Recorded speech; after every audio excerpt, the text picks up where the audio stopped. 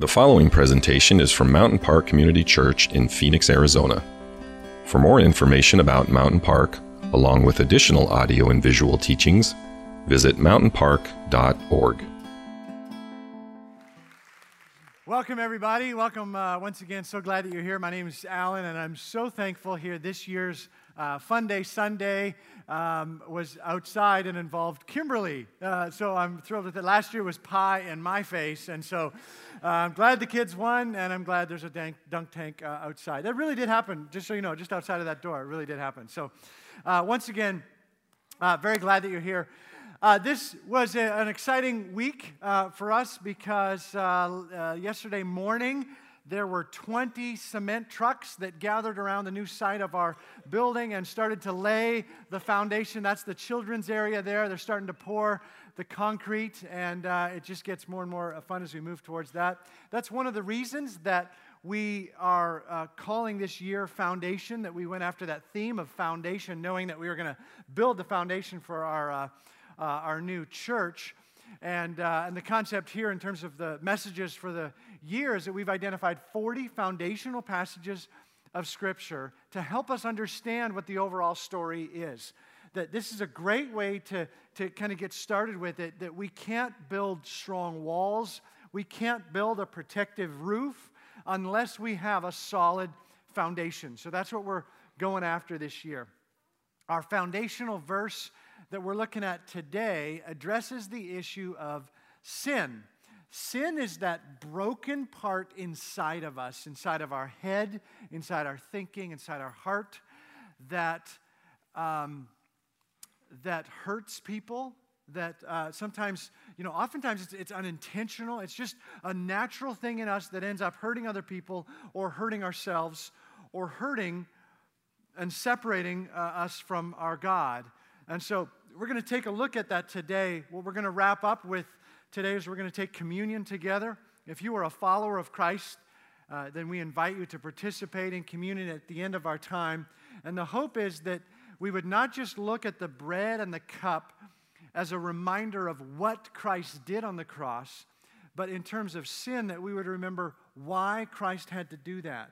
Why that's part of the overall story is that Christ had to die on the cross so that our sins could be taken care of. So that we would take the next half hour to prepare for that, not just what Christ did, but why He did it. The verse that we're taking a look at today is found in Romans chapter 3.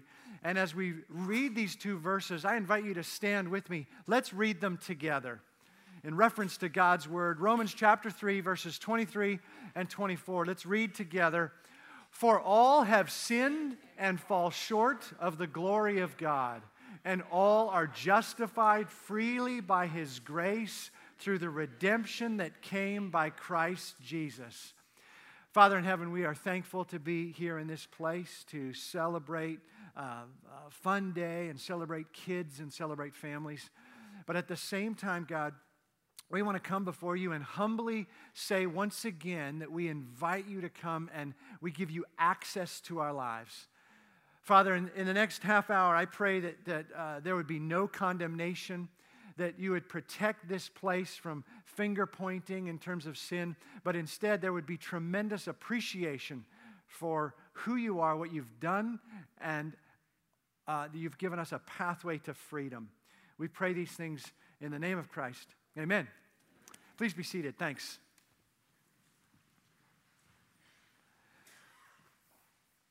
So as part of our foundation journey, we're walking through the story of God chronologically, and where we are in the year is the section that I like to call the church.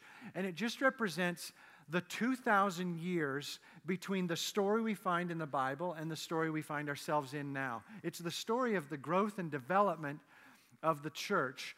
We can't fully understand what's going on in the world around us unless we kind of look at how we got to this place. Our foundational passage today, the reason we've identified it as part of the church journey is that it is one of the critical, essential verses to help us understand the biggest movement in the church over the past 2,000 years. Historians refer to it as the Protestant Reformation. And most of us are familiar with this. Even in secular education, we learn about the Protestant Reformation. It's a very big deal. And just to remind you, in the year 1517, Martin Luther nailed the 95 Theses onto the All Saints Church in Wittenberg, Germany. And he was a theological professor, and he wrote 95 Theses, 95 challenges to the church, saying, here are some things that I think we need to revisit, some things that have slipped away from where they could be or should be. Things like the Pope doesn't have the ability to forgive sins. That's something only God can do. Things like the church has misunderstood what purgatory is. Things like the church should not be selling indulgences in order to free people from purgatory. That was a big deal that Luther was challenging. Things like just overall, we can't buy our way out of sin. That is something that is only through Christ, and that's what verse 24 is hitting directly. It's important to remember that Luther wasn't trying to destroy the church, wasn't trying to dismantle the church, wasn't trying to start a new movement. Luther was a lover of the church. He was, as I said, a professor within the church. He wanted the church to think about and talk about things that the church was not talking about. So he loved the church. He just wanted to challenge the church. He saw that the church had sinned and it was fallen short of the glory of God. The church was heading in the wrong direction. And so the Protestant Reformation is a movement to say, we want to revisit how the church is the church. We want to revisit this because the church has drifted far away from what she could be. And so Martin Luther and the other reformers, they were saying, we want to challenge this. We want to go back to the basics. We want to identify what are the essentials of our faith because we've made this thing so confusing and we've attached so many things to it that are not what it was all about. And so they identified 5 solae. The Latin word solae means only. 5 things only. These are the 5 solae of the Protestant Reformation. Sola Scriptura, Scripture alone. Not all the different writings, they're not all equal. It is Scripture protected by God. That is how we get our theology and understand how we're to live our lives. Sola Fide, faith alone. Sola Gratia, grace alone. Solo Christo, Christ alone. There is only the one who saves. Soli Deo Gloria, glory to God alone. Primarily, they wanted to say that the way we are reconciled with God, the way we figure out this separation, this brokenness that we have with God, is not about what we say, what we purchase, what we own. It is only grace. It is sola gratia.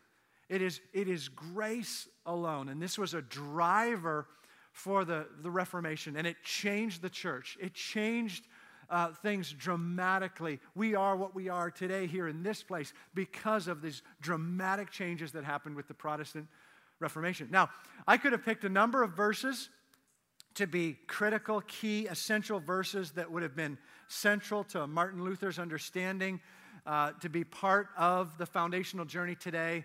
Romans 1:17, Ephesians 3, Galatians 3, Ephesians 2. There are a number of verses that would have been central to Martin Luther's theology. But I chose Romans 3 because not only does it address the idea of grace alone, it is grace that allows us to be free, but it also addresses the issue of sin. That Paul says, all have sinned and fall short of the glory of God. And all are justified freely by grace through the redemption that came by Christ Jesus. And so it's this sin piece and the grace piece that Paul addresses in these 2 verses that we want to look at this morning. Now, if you're familiar with Luther, with Martin Luther, or if you've seen the movie Luther, pretty good movie. But if you're familiar with that story, or have read anything about him, he was obsessed with his sin. He was obsessed with verse 23 and the reality of his sin. In fact, some even say he was OCD about his sin. He was painfully aware of his sin.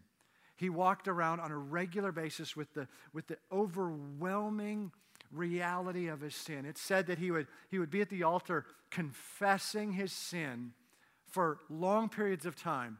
Then he would leave and he would go back to eat or go back to sleep. And on his way, he would be reminded of something else and he would run back to the altar and continue to confess that. He was painfully aware of his sin. And that was a major driver for him as the one who is credited with starting the Protestant Reformation. This thing of, we have to figure out a way that manages this other than what I pay and what I say and what I do. There has to be something else, and that's what it came down to. It is grace alone. It requires something way outside of our own strength. This was essential for Martin Luther. Now, some of you are very familiar with Martin Luther. Some of you would call yourselves Lutherans. I know we have Lutherans in our church. We have people with a Lutheran background, and there are approximately 80 million people in the world right now who would identify with the Lutheran denomination. It's one of the largest denominations in the world. It's interesting that even while Martin Luther was alive, people started calling themselves Lutherans while he was still around. This wasn't centuries later. Even while he was around, and he was very uncomfortable with that. I mean, can you imagine? He was not a fan of that. He said this, "The first thing I ask is that people should not make use of my name and should not call themselves Lutherans, but Christians. What is Luther? The teaching is not mine, nor was I crucified for anyone. How did I, poor stinking bag of maggots that I am, come to the point where people call the children of Christ by my evil name?" I mean, you see a lot of clarity for Martin Luther in here, that this is, could you imagine if we did that today? If we identified somebody that, this is who we're following or whatever. So we all know Greg Battle and his family, and so Greg just did the announcements. He's one of the football players, one of the coaches of the DV team that won on Friday. And we all know Greg. Can you imagine if we, as a part of our community, and we've been with Greg for a long time, if we just said, we are called the Battalions.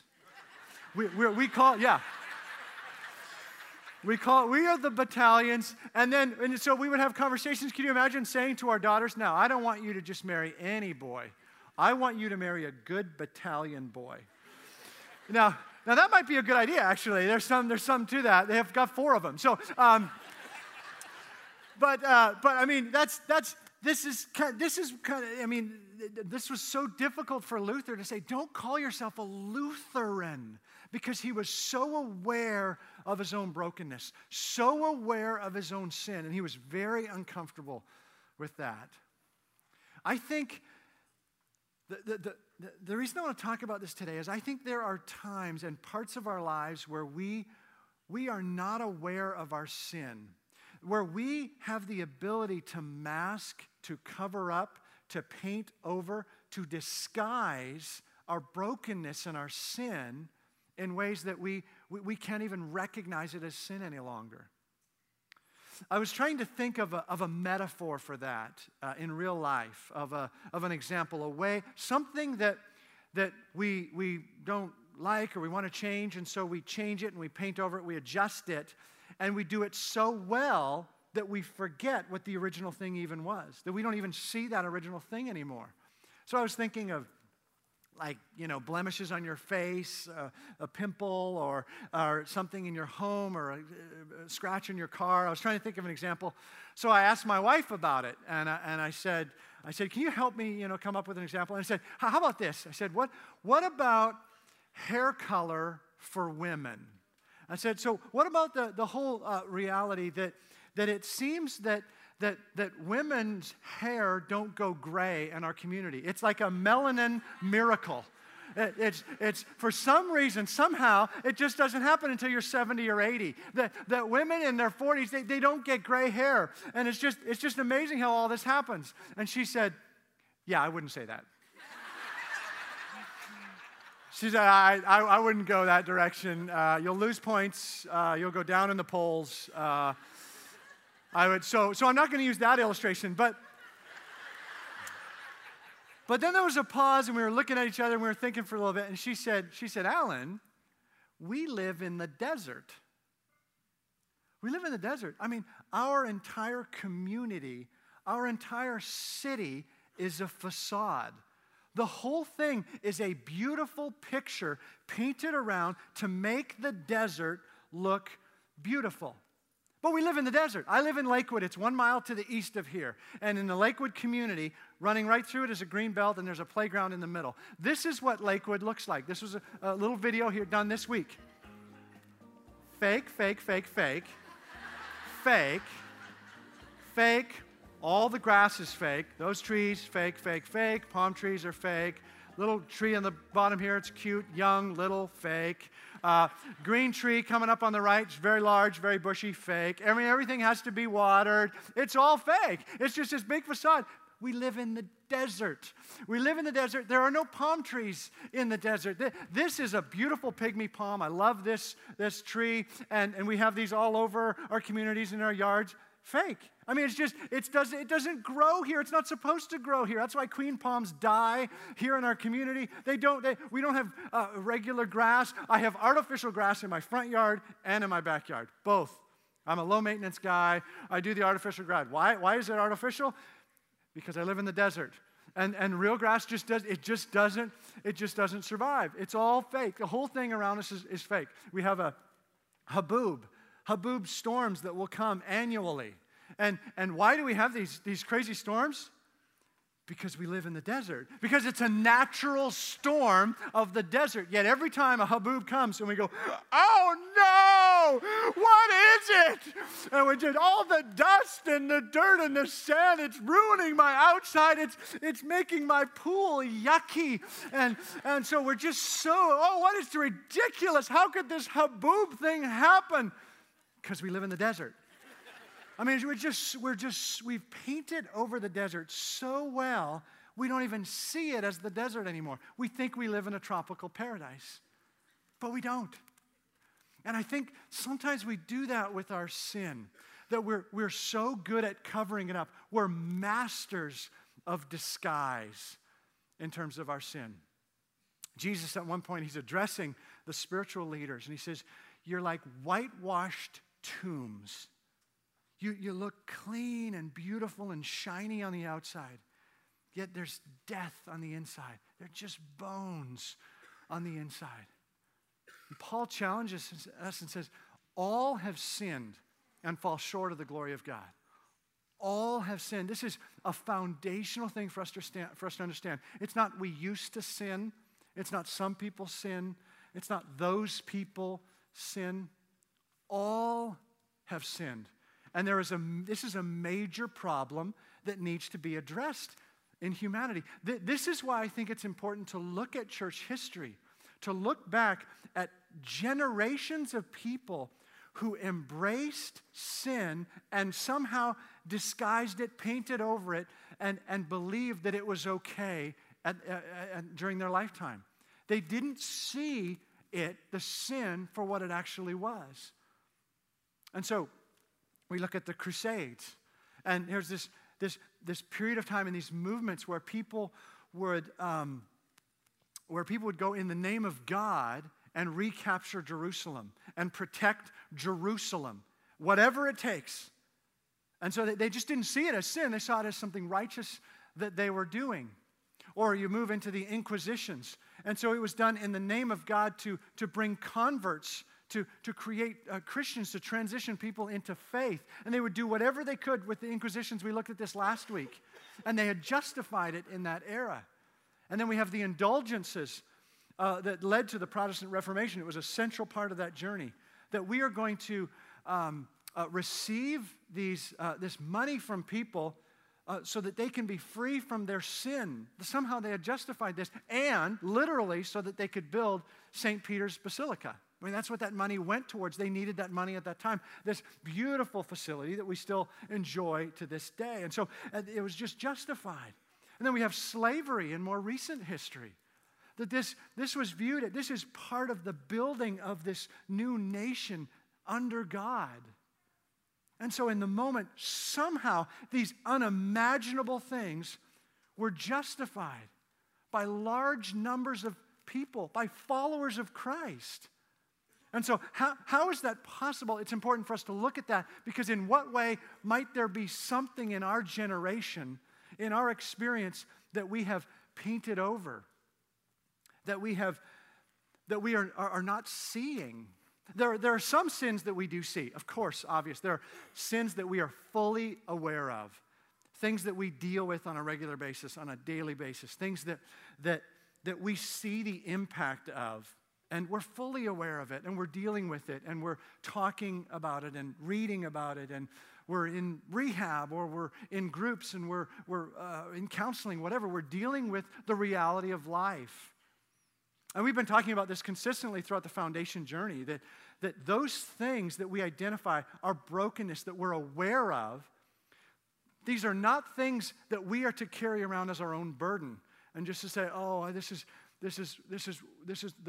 what I'm supposed to carry for the rest of my life. That's the whole freedom that comes through Christ. If you remember Matthew chapter 11, we had the big sign underneath the screens. If you were here, Jesus says, "Come to me, all who are weary and burdened." And then on this side it said, "And I will give you rest." Come to me. Bring those sins that you're aware of. But the category I want to talk about today is this group of sins that we're not aware of. If we're not aware of them, we're not bringing them to Christ. We are not experiencing the freedom from those sins. And it's those things that we've painted over that we don't even see them as sin anymore. It's possible to get so comfortable with the ways of the world in terms of our relationships and in terms of our sexuality that we no longer see the ways of God, the ways of Scripture as relevant. It's not even on our radar. We don't even hear it. We don't see it. We don't read it. It's possible. It's possible to say a lie so long and so often that you don't even see it as a lie anymore. It's possible that once was a lie, and now you actually believe that's the truth. So you're not confessing that anymore because you don't even see it. It's possible to be so confident that you are right in your theology or in your morality that you can't even fathom the idea of being wrong. It's just not even, he doesn't even enter the conversation. The idea that you might be wrong about something. That's what it means to be self-righteous. That's what self-righteous is. Myself, I'm right. And that's what it is. We just don't see it. And it's not pretty, and it's ugly. And Christ was not a fan of that. But here's the difficult thing. I know we're having fun. Here's the difficult thing about this message. This is what makes this whole message, this whole topic difficult. Here, as we talk about it here today, it's a complete waste of time. I don't typically like to say that on a Sunday morning because you've driven here, you've gathered here. I don't typically want to make that a general theme. This is a waste of time. But almost by definition, as we talk about sins that we can't see, we can't identify, almost by definition, it's a waste of time for me to address it because you don't know what I'm talking about. I mean, naturally what's happening in this room is every one of us is thinking that this message is for somebody else.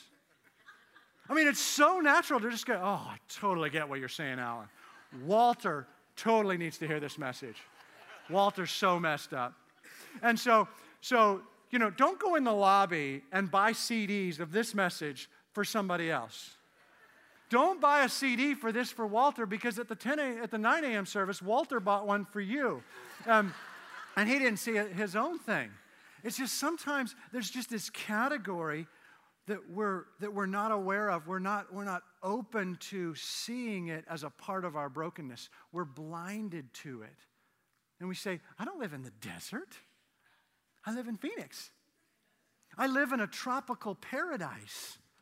I don't live in the desert. So here's an action step. If you're interested in seeing some things that perhaps are not natural for us to see, if you're interested in that, if you want perhaps even more freedom in your life, then I think it would require a couple things. Two things. One is to develop the ability to speak the truth in love to other people. to speak the truth in love to other people. One of our foundational verses was 2 Timothy 3:16. All Scripture is God-breathed. It's useful for teaching and rebuking and correcting and training. Now, for us to embrace that sensitively, then we do those in loving ways. It's not about finger pointing. It's not about judging. It's not about being self-righteous. That stuff is very harmful and destructive. It's about lovingly addressing something in the life of somebody you care about. You care about them. You love them so much. It's what a parent does with a child to say, I'm not trying to hurt you. I really am trying to help you because I've identified something and I want to address it with you. It's lovingly addressing it. And it's a skill. And it's not natural for us because we tend to either go on one end and say, I don't want to talk about it. It's uncomfortable. I don't want to bring that up. I'm not going to say that. I don't want to have a meeting for that purpose. Or much less likely we're on the other end and we just go in with a machete. And it's just kind of hacking, people up in relationships. It's not healthy. There's this sweet spot in the middle where we speak the truth in love in the context of healthy relationships. So one is the ability to speak that into other people's lives. And then number two is the ability to hear that in our own lives. And that's the one that can be more difficult. That if somebody, maybe they do it well, maybe they don't do it well, but somebody is addressing something they see in you, do you have the ability to hear it? Because we're like Wonder Woman. We are naturally defensive and we deflect and we say, that's not me. And there's a way to just say, yeah, you're saying that because you don't understand. You're judgmental.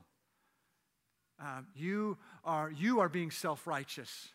You are identifying the speck in my eye, and you don't even see the plank in your own eye. And so we can deflect these things. Do we have the ability to say, hey, wait a minute, I don't even see that, but you're identifying something that perhaps is a need for me in order to fully experience freedom. Can you do that? This is why we value community. Because these two things, they require us to be in a healthy community with one another. They require that. That's why we talk about connecting with one another.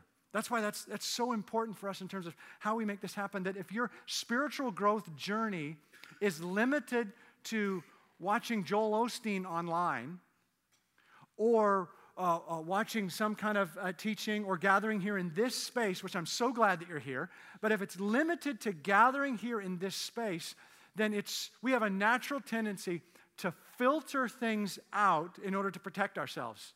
I'm going to filter that. I don't hear that. I think about Walter, but I don't think about myself. It's natural for us to do that. But when we were in a healthy community where people we know care about us and they are for us and they know us, it's in that context that we can learn how to speak the truth in love to other people. And then in turn, we can hear from other people and we can be changed. We can hear things and go, yeah, that wasn't fun. That wasn't comfortable. But it's transforming. If you're interested in that, we have a pastor on staff, Zach Schifferer. I introduced him about a month or so ago here. He came up on stage and introduced his wife. And he is our connection pastor. That's his job. He and his team, that's what their job is here to do, is to help you connect with other people in meaningful ways. So contact him, email him. You can go to the church website. You can just Zach Schifferer, try to contact him. Remember the word connect and say, I want to talk to that connect guy or somebody on the connect team. We would love to help you out with this because this is important. It's important. I said at the beginning that we would wrap up with communion. And I want to do that. I want to kind of shape how communion, I think, connects with these verses in Romans 3 and the conversation we've had over the past 30 minutes or so. That we are masters of disguise in terms of our sin. So it's important to remember that all have sinned and fall short of the glory of God. And Martin Luther and the Protestant Reformation, it reminded the church that our freedom from that does not come from what we do or what we buy. It comes wholly from the grace of God. It is grace alone that brings us freedom in that. All are justified freely by the grace through the redemption that came by Christ Jesus. I want to invite the ushers to come down and distribute the elements for us to take, to participate in. Again, if you are visiting with us, if you are a follower of Christ, we invite you to participate in communion here with us together. And perhaps if we could remember this as we're holding the elements, the band is going to lead us in a song. And I just ask you to hold the elements. We'll take the elements together after the song is over. But that you would think not just about what Christ did through his broken body and his spilled blood, not just what Christ did, but why it was done. Because of our sins, the sins that we're aware of and that we're bringing to Christ, and the sins that perhaps we're not aware of that we need to bring to Christ. Let's prepare ourselves to have that experience with Christ here today. Would you bow your heads with me real quick? Father in heaven, I'm so thankful that we get to do this here in this place. Father, that you have set us up to set aside time to reflect on our brokenness and our need for your grace, our need for your love, our need for your redemption. So in these next few moments, as we worship, as we prepare, God, we want to encounter you. In your Son's name we pray. Amen.